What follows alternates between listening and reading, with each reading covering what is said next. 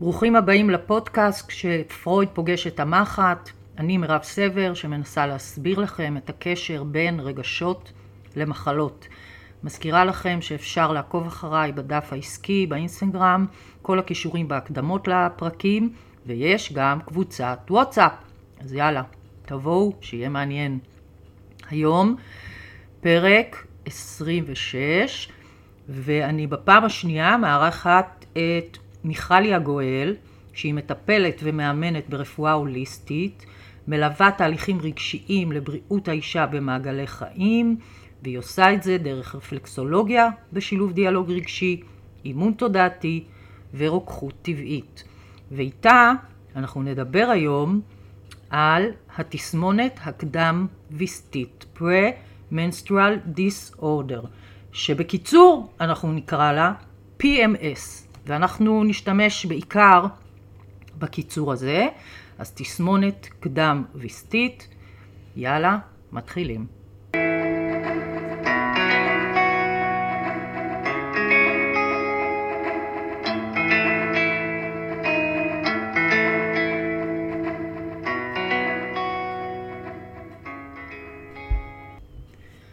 אהלן מיכלי. היי מירב. איזה כיף שאת פה שוב. כן. מסתבר שיש הרבה על מה לדבר כשמדובר על בריאות האישה. לא חשבתי שיהיה לי כל כך הרבה פרקים על הנושא, אבל הנה כך קורה. והיום אנחנו נדבר על התסמונת הקדם ויסתית, על ה-PMS. אז בעצם, מה זה בכלל? אז קודם כל חשוב להבין שזה מדובר בקובץ של סימפטומים שמופיעים לפני או עם קבלת הווסת. נכון, זאת אומרת לפעמים זה מופיע לפני הדימום ולפעמים זה מופיע ביום הראשון של הדימום. נכון, ביום הראשון, ביום השני אפילו יש כאלה שיחוו את זה, אבל בעיקר זה מתרכז אפילו עד שבוע לפני. זאת אומרת, אנחנו בעיקר תופעות הרגשיות, אנחנו נפגוש אותן ממש אפילו עד שבוע קודם. אוקיי. עכשיו, מבחינה סטטיסטית, בין 70-90% מהאנשים יחוו PMS בשלב כזה או אחר של החיים שלהם, וברמה כזו או אחרת. עכשיו, תחשבי על זה, זה כמעט כל אישה שנמצאת סביבנו חוותה או תחווה תסמינים שקשורים למחזור הווסת שלה. נכון. אבל כאן חשוב גם לציין שיש אחוז מסוים שלא חוות את זה. נכון, ללא שזה ספק. תקין ביותר. אוקיי. תקין וחשוב, וגם תכף אנחנו באמת נבין שהרבה מזה קשור לרגשות שלנו, ואז נבין שזה לא חייב להיות ככה. נכון. אז בעצם על איזה סימפטומים אנחנו מדברות? אז המגוון פה הוא רחב מאוד. זה מכאב, שיכול להתבטא בכאב בטן, בכאב ראש, במיגרנות, כאבי גב, רגליים, ומהצד השני למיגרנות ולדכדוך ושינויים במצב הרוח ועצבנות ונפיחות וגודש בחזה ותיאבון מוגבר וחשק למתוק. אנחנו נכון. מכירות את זה ממש. גם שלשולים או עצירויות יש שם, נכון? נכון, וגם חולשה וסחרחורות. זאת אומרת, ולא תמיד אנחנו באמת עכשיו שבוע לפני יודעות לזהות רגע להגיד זה שייך ל-PMS שלי. אלא אם כן זה פשוט יחזור כל חודש, ואז האישה תבין, הנה, אני תכף מקבלת מחזור. נכון, אוקיי. בדיוק. אז בסך הכל אנחנו באמת מדברות על קובץ של סימפטומים שהם מבטאים איזשהו קונפליקט רגשי שלא קיבל מענה. ואנחנו כבר דיברנו באחד הפרקים על המערכת ההורמונלית, שבגלל האופי הרחב שלה וההשפעה הרחבה שלה, היא תדבר קודם כל על החיבור שלנו למחזוריות של הטבע, למחזוריות על של הטבע. ומתוך החיבור הזה למחזוריות על של הטבע, לחיבור לאני שלנו. כי הרי כמו שהטבע עובד במחזוריות, כך גם גוף האישה. וכנשים אנחנו מושפעות ברמה האנרגטית שלנו מהגאות והשפל, ממחזור הלבנה. כי בדיוק כמו הלבנה, המחזור החודשי הנשי חוזר על עצמו כל 28 יום. והרחם שלנו היא גם, היא מתמלאת ומתרוקנת. נכון. אז דיברנו על זה, ודיברנו גם על כך שמתוך החיבור באמת למחזוריות הזו של הטבע, יבוא החיבור הזה לאני שלי, לאני הפנימי, הגבוה, לכל הנשמה שלי, ליכולת להקשיב פנימה, למי שאני, לרצונות שלי, ולמה שנכון לי, לסנטר שלי. מכאן גם יגיעו הרבה מאוד קונפליקטים. אז בעצם במחשבה הזאת, אם אני רוצה להיות באיזון הורמונלי, אז בעצם אני צריכה לאזן בין הרצון שלי, הקול הפנימי הזה שאת מדברת עליו, לבין ההתנהלות שלי. זאת אומרת, צריכה להיות הלימה בין שני הדברים האלה. לגמרי. וכששם יש קונפליקטים, אז זה יכול לבוא לידי ביטוי לפני הווסת. נכון, וכמו שאת קוראת לזה הרבה פעמים, האותנטיות שלי. נכון. אז זה בגדול מערכת ההורמונלית, אבל חלק ממערכת ההורמונלית היא מערכת הרבייה, שלשמה התכנסנו. נכון. שהיא למעשה מבטאת בתוך כל הדבר הזה, בתוך כל ההקשבה פנימה, את היכולת לקבל ולהתחבר לנשיות שלי, ולמיניות, ולקרבה, ולאינטימיות, ולמקום היצרי, והיצירתי, ולסקרנות, ולזרימה, וגם לקשר עם הילדה שהייתי, ועם האמא שלי, ועם הבן זוג שלי, ובכלל כל מה שקשור לאימהות במהות של זה. אז כל זה בעצם יכול להשפיע על התסמונת הזאת, או להביא סימפטומים כאלה או אחרים בתוך התסמונת הזאת. בדיוק. זה בגדול, כל זה יכול להביא כל מיני סימפטומים שקשורים לבריאות האישה. ועכשיו אנחנו נתחיל להבין ספציפית, עמוק יותר, בעצם מה בתוך זה קשור לתסמונת הקדם ויסתית, ל-PMS. אז אנחנו יודעות להגיד שאנחנו נפגוש לרוב את התסמונת אצל נשים לפני ההיריון הראשון שלהם, בתהליכי פוריות, ושוב בפרמנופאוזה, בטרום גיל המעבר, כשבכולם למעשה מתקיים חוסר מימוש של הפוטנציאל שלשמו הרחם נוצרה. שזה רבייה. שזה רבייה. אוקיי. לא נעים להגיד, אבל לשם כך נוצרנו. ברמה ההישרדותית, נכון? של האנושות. כן. עכשיו, אני, באופן אישי, בתקופה של הפרמנופאוזה שלי, חוויתי כאבים שאי אפשר היה לעמוד בהם. פשוט לא יכולתי לא לעמוד, לא לשבת, לא לתפקד, מרוב כאב ושום כדור, גם התותחים הכבדים, לא עזרו לי. ואפילו הגעתי כמה וכמה פעמים למיון נשים, כי לא יכולתי להכיל יותר את מעגל הכאב. ובנוסף, הדימום הוויסתי שלי היה אינסופי. את בטח זוכרת, כי הגעתי אלייך כדי שתאזני אותי. נכון, היו חודשים שדיממת מלא זמן בחודש. נכון, 3 ו4 שבועות, זה היה מטורף. מטורף, ממש הגעתי לאנמיה מהדבר הזה.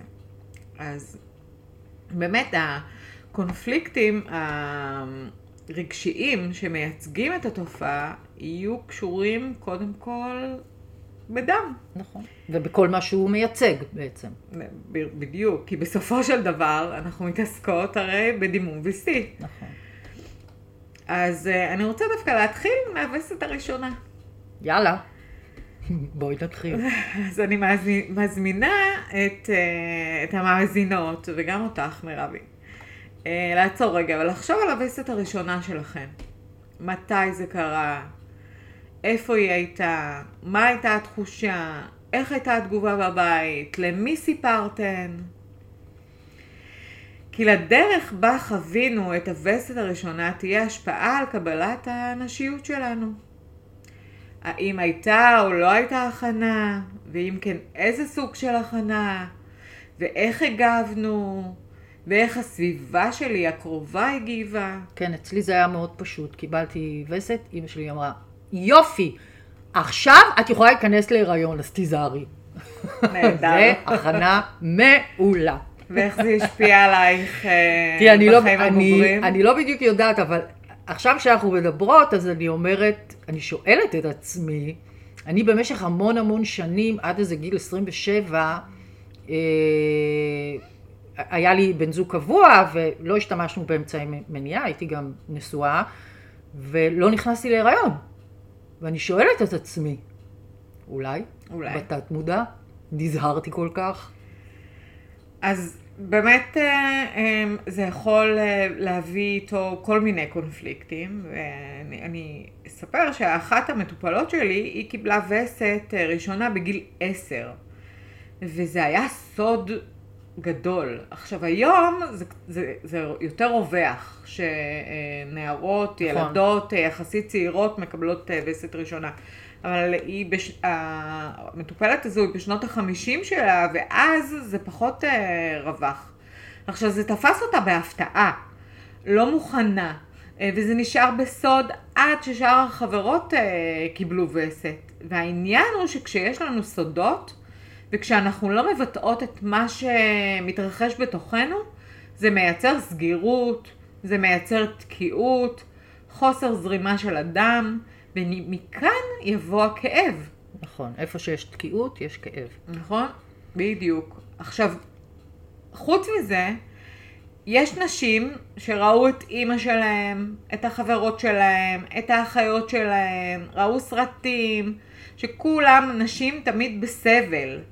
אז היה ברור להם שווסת זה סבל. עכשיו, בעיקרון, מחזור, וסת, הם לא אמורים להיות כרוכים בכאב. נכון.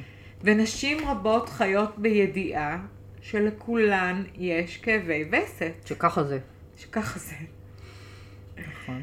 עכשיו, אחת המטופלות שלי סיפרה שכשהיא קיבלה את הווסת הראשונה, אמא שלה שמחה והתרגשה וסיפרה לה, והוא בא וחיבק ובירך, שזה מדהים. נכון. הקבלה הזאת, אבל לה היה קשה לקבל את זה. היא ממש כעסה על זה שהאם סיפרה לאב ושהיא שיתפה אותו. כך שהרבה פעמים הכאב והסבל יהיו קשורים לפרשנות שלנו לסיטואציה. כמו רוב הקונפליקטים. בדיוק. והחוויה הראשונית הזו, היא יכולה להביא איתה את הכאב, את האכזבה, את הכעס, החמצה, את התחושה הזאת של סוד, שאסור לדבר על זה, של סבל, של עצב, של חוסר קבלה, והיא תשפיע גם על המיניות שלנו, וגם הרבה פעמים על הפוריות שלנו. אז זה ככה על הווסת הראשונה. ואם אנחנו ממשיכות ומדברות על דם, אז הייתי רוצה לשאול אותך, מה דם מסמל עבורך? אם אני חושבת על זה, אז קודם כל הוא נוזל חיים, הוא חייב להיות בזרימה מתמדת, הוא החיים, הוא המהות של החיים, הקשר דם, השושלת, כל הדבר הזה, זה דם בעיניי. מדהים שאת רואה את זה באמת בצד הזה של הכדור, מה שנקרא, אבל יש באמת כאלה שיגידו שדם זה באמת סימן לחיים, לזרימה. אבל יש כאלה שיחברו אותו לאיבוד דם, לאובדן חיים, לסכנה. ואנחנו נפגוש את התסמונת הזו גם אצל נשים שעברו הפלות או לידות שקטות. וגם אצל כאלו שנמצאות בתהליכי פוריות. כי למעשה כל דימום ויסתי הוא מסמל את האובדן של החיים, של מה שהיה או לא היה, והפחד שמה לא יהיה. נכון, זה באמת מלווה המון נשים בתהליכי פוריות. נכון. ויש לי מטופלת שממש לאחרונה, היא תיארה את הווסת הראשונה שלה אחרי החזרת עוברים שלא צלחה, כדימום כבד, כחולשה, ככאב כזה שלא היה לה מגיל 16. נכון, אז בעצם את אומרת שהעצמה של הכאב הוא בגלל האספקט הרגשי של אובדן. בדיוק. ואובדן שבטח גם קשור לערך עצמי, של למה אני לא מצליחה, למה אני לא יכולה. אז הקונפליקט הרגשי הזה מעצים את כל התופעות ואת הכאב ואת הזרימה של הדם. בדיוק.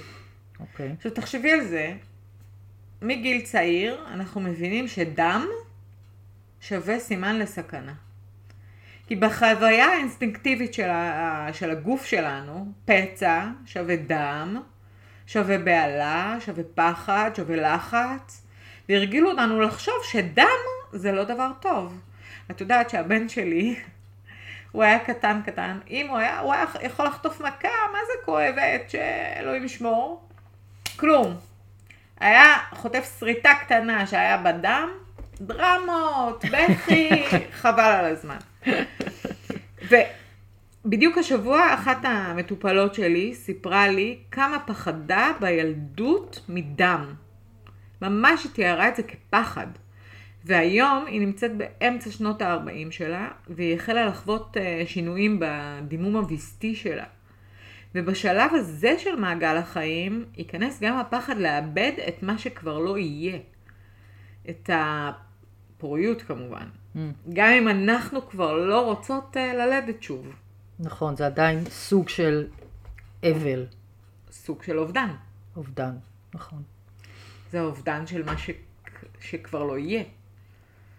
עכשיו, קבלת הווסת היא מעין עדות חיה, היא תזכורת של חוסר המימוש או הקושי לקבל את הייעוד, שזה ללדת. יפה. זאת אומרת, יש פה שני צדדים למתרס. זה או חוסר המימוש, או כי הקושי לקבל את הייעוד הזה. כי יש נשים שלא רוצות ללדת. נכון, היום יותר ויותר דרך אגב. זה מדהים. נכון. אבל לא תמיד נותנות לזה ביטוי. נכון. אוקיי. הנושא הבא שאנחנו נדבר, כאילו הקונפליקט הבא יכול להיות קשור, בואי נדבר על קשר דם אולי? כן. סבבה, אז בואי נעשה אתנחתה קלה ונמשיך עם הדם וקשר הדם.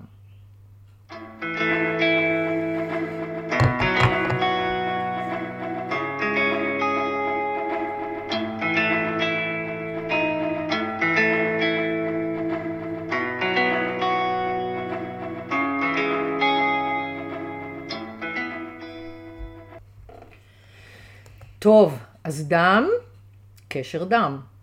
כן, אז כמו שאמרת, כששאלתי אותך אסוציאטיבית, מה הוא מסמל עבורך, אז הוא באמת מסמל גם קשר דם. וכשקיימים קונפליקטים רגשיים שקשורים לקשרי הדם שלנו, במיוחד לקשר עם האמא שלנו, אז אנחנו נפגוש אותם גם בגוף הפיזי שלנו. והיום, כמו שבאמת אמרנו, יותר ויותר בנות מקבלות וסת בגיל יחסית צעיר. נכון. וזה מביא איתו הרבה תחושה של בלבול וחוסר ודאות. כי פתאום הפכת לאישה. אבל רגע, אני רק בת 12. 12 זה עוד טוב. בדיוק, או אפילו 10. נכון.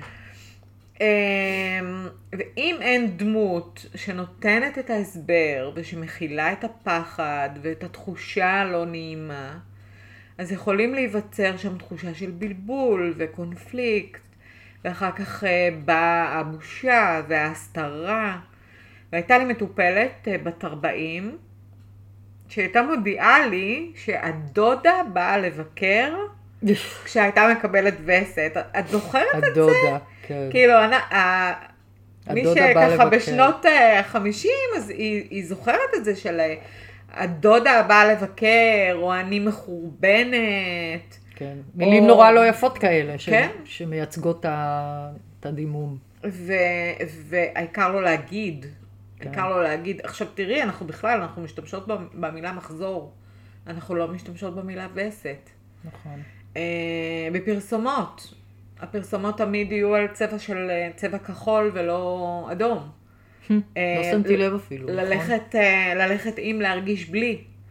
זאת אומרת, כל הזמן שותלים לנו בתוך התת מודע שלנו את המקום הזה של ההסתרה, של הבושה, של כאילו בואו לא נדבר על זה, בואו נסתיר את זה. נכון. לפעמים זה גם כאילו משהו מלוכלך בדיוק. שיוצא ממני.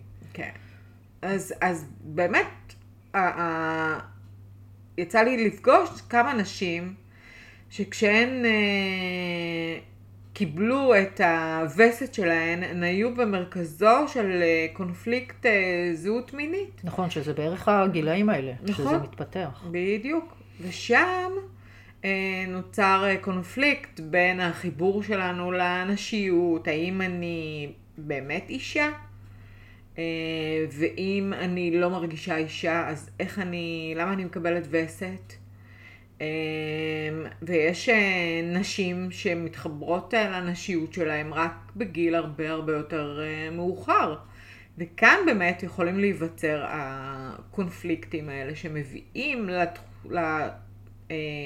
לכאב, לקונפליקטים רגשיים, לסבל. נכון. בגילאים האלה, הצעירים. נכון. את יודעת שהרבה מיגרנות, ויש פרק בפודקאסט על מיגרנות וכאבי ראש, אז באמת שם הכאבי ראש הם קונפליקט שטומן בחובו עניינים של דימוי עצמי, או ערך עצמי.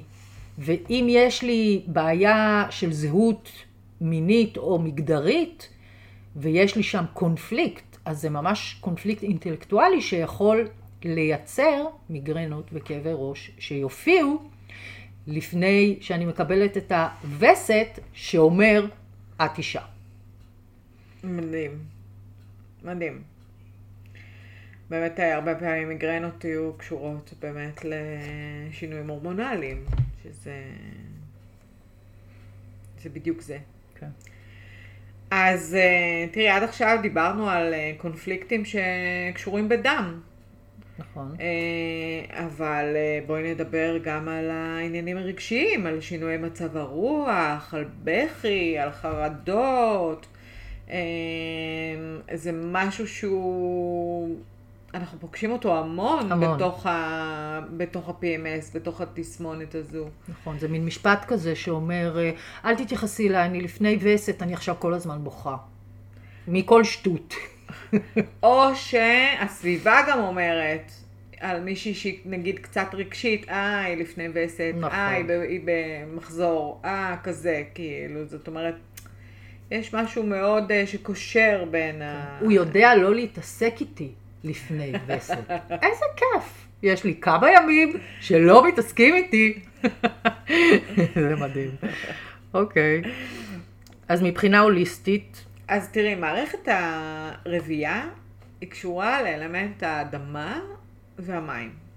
עכשיו, האדמה היא תייצג את היציבות שלנו, את המקום הבטוח, השורשי שלנו.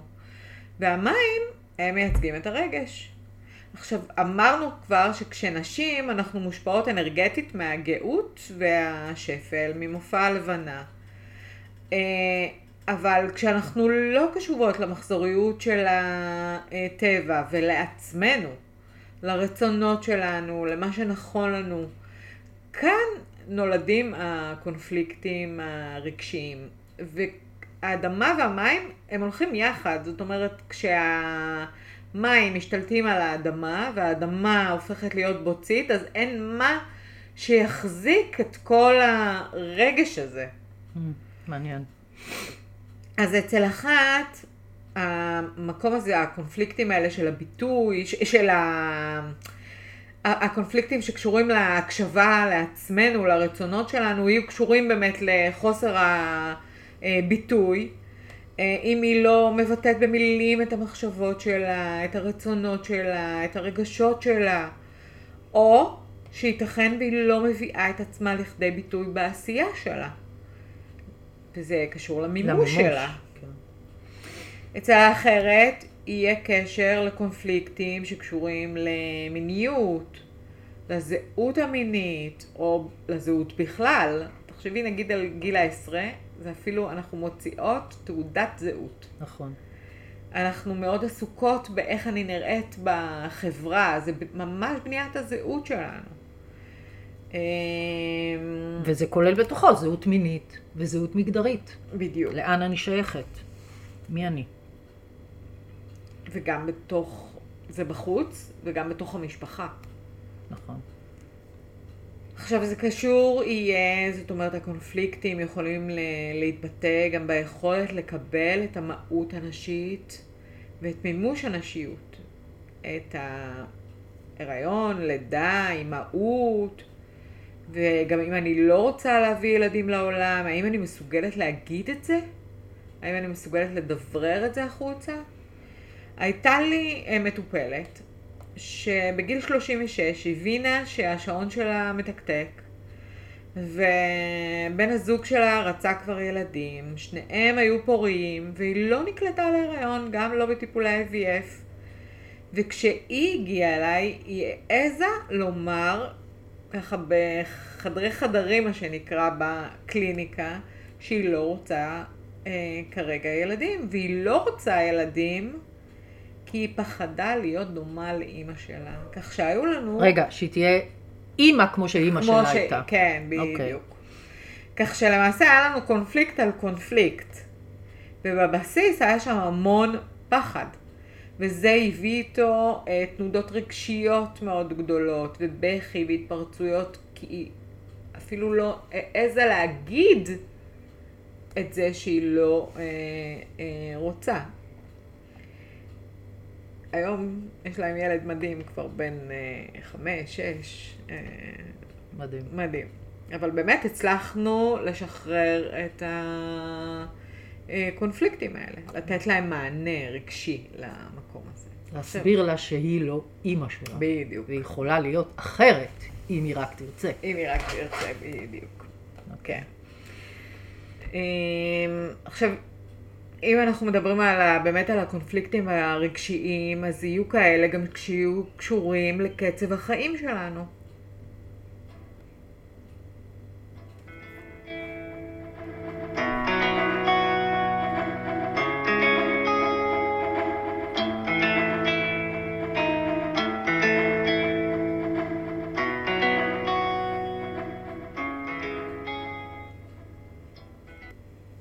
אוקיי, קצב החיים, זה מעניין. ברפואה סינית, כן, בריקולילין זה קשור הרבה לבלוטת התריס, כל הסיפור הזה של קצב, של מקצב החיים, גם להצטורבל, כמו שדיברנו בפרק הקודם, על המערכת ההורמונלית. בדיוק. וזה יהיה גם במידה כזו או אחרת, יהיה קשר לבלוטת האדרנל. גם, נכון. כאילו כל הקצב המסחרר הזה שאנחנו חיות אותו. בדיוק. אז באמת אנחנו חיות בקצב שהוא מסחרר, אנחנו לרוב מג'נגלות בין 1,000,001 דברים, ומי הווסת הם מבקשים העתה. הם מבקשים התכנסות פנימה, אלה ימים של ניקוי, של סדר. זה לא זמן עכשיו לפרויקטים. כמו בימים קדומים. בבול. הרי בימי קדם, נשים היו בזמן הווסת, מתוך ההקשבה הזו לגוף שלהן, הן היו מפסיקות את העבודה בשדה, ומתאספות באוהל האדום למנוחה והתבוננות פנימה. עכשיו, ימי הווסת הם מבקשים מאיתנו להסב את תשומת הלב שלנו אל עצמנו. וכשאנחנו קשובות לקצב שלנו ולרצונות שלנו, למה שנכון לנו, משם יבוא האיזון. זה זמן שהוא עוצמתי וחשוב מאוד מאוד להתחבר למקום הזה. נכון, אבל כשאני לא יכולה לקחת חופש מהעבודה, כשיש לי וסת ואני חייבת להמשיך במרוץ הזה של החיים, אז יש כאן בעצם חוסר הלימה בין הצורך ממש הפיזיולוגי רגשי שלי לבין ההתנהלות של החיים כמו שהם היום. נכון, וגם בתוך העבודה תמיד אנחנו יכולות איכשהו לעשות ויסות של הקצב. אנחנו יכולות לעשות ויסות בשעות אחר הצהריים, לדעת לבקש עזרה. עם הילדים, עזרה טיפה בבית, ללכת לישון קצת יותר מוקדם, איפשהו לעשות, זה תמיד כאילו, זה הולך לי וסת עם ויסות. נכון. של כל ה... גם ויסות הזמן. ויסות הזמן של היום. בדיוק. ויסות בכל המעגלים. נכון. כן, יפה. לגמרי. אוקיי. עכשיו, אם אנחנו מדברות על כל הקונפליקטים הרגשיים האלה, אז הקונפליקט אחד נוסף ואחרון, שהוא באמת בעיניי במציאות של היום הוא אחד החשובים, יהיה קשור לאנרגיה המינית. עכשיו, בכולנו, כמו האין והיאנג, גברים ונשים, האנרגיה המינית מתקיימת, והיא מתחלקת לאנרגיה נקבית ואנרגיה זכרית. העניין הוא שאנחנו חיות בעולם בו האנרגיה הזכרית, שהיא אנרגיית השמש והיא נהדרת. היא העשייה שלנו, היא הכוח המניע. אבל כשהיא יוצאת מאיזון היא משתלטת, היא שורפת, היא מחלה, היא שולטת. ואנחנו כנשים אימצנו אותה בקלות רבה מדי. ואיפשהו החיבור לאנרגיה הנקבית, הרכה, המכילה, זו שיש בה אהבה ללא תנאי, היא הלכה לאיבוד. ואולי העולם הזה היה נראה קצת אחרת, אם לא היינו מוותרות עליה בכזו קלות. אבל אנחנו פמיניסטיות, ואנחנו רוצות גם, ואנחנו רוצות אותו דבר, ואנחנו יכולות לעבוד יותר קשה, ויותר חזק, ויותר הרבה. ולהוכיח. ואנחנו נשים גדולות, חזקות ועוצמתיות. זה לא ספק. שיש לנו וסת פעם בחודש. נכון, אז שאלה אבל מאיפה העוצמה הזאת מגיעה?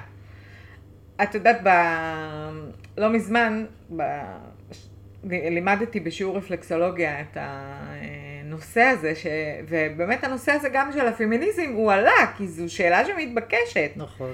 אבל בעיניים שלי, הסיפור כאן הוא לא איך אני מתאימה את עצמי לעולם הגברי, אלא איך אני נשארת נאמנה לעצמי ויודעת להגיד ככה אני רוצה, ככה מתאים לי, ככה אני יכולה, מתוך ההקשבה לעצמי הבחירה של מה נכון לי. וזה לא עושה אותי פחות שווה, נהפוך הוא. זה עושה אותי הרבה יותר אותנטית, הרבה יותר חזקה, והרבה יותר שווה בעיני עצמי, וגם בסוף בעיני הסביבה.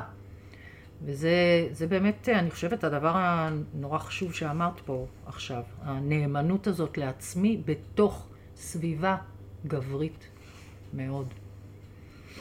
מדהים.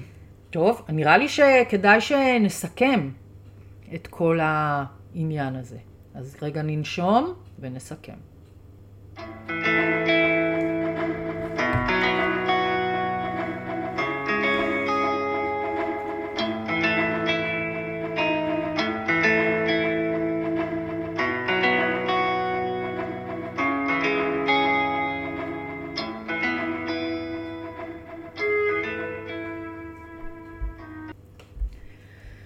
טוב, אז הגענו לסוף ואמרנו המון דברים. אז בואי, אני אתן לך לסכם בעצם.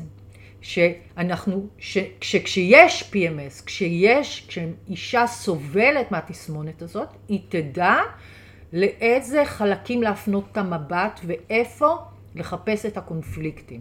אז בעצם, אז תסכמי את על מה דיברנו. זה בדיוק. אז נרצה שהיא תפנה את המבט באמת לחיבור שלה לעצמה, ולהקשבה פנימה, ולרצונות, ומה שנכון לה, ולדרך שהיא מבטאת את עצמה, ומביאה את עצמה למימוש,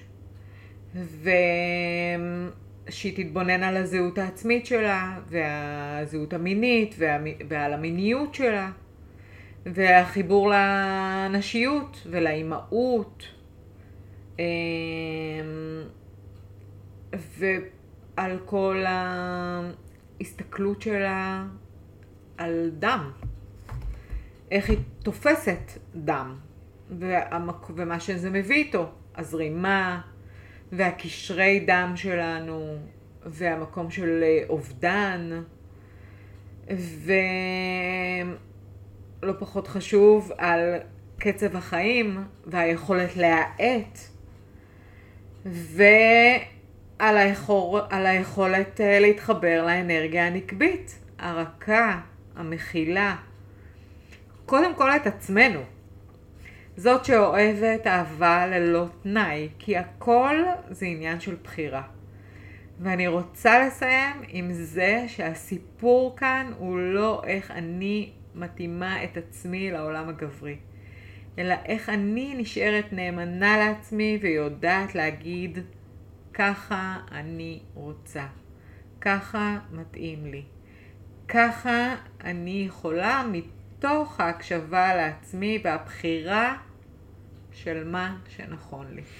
גם כשאמרת את המשפט הזה בפעם הראשונה, אז זה ממש העביר בי צמרמורת, ואנחנו נסיים כאן. היה מרתק, כרגיל, ומעניין, ונקווה שעזרנו. ואם יש מישהי שרוצה להתייעץ, אז אפשר גם איתי, ואפשר גם עם מיכל שנמצאת איתנו בקבוצת הוואטסאפ, ואפשר לכוון יותר במדויק דרך שאלות שלכם. אז תצטרפו לקבוצה ותשאלו שאלות, אנחנו נענה בשמחה, ואנחנו נתראה בפרק הבא. ביי. ביי.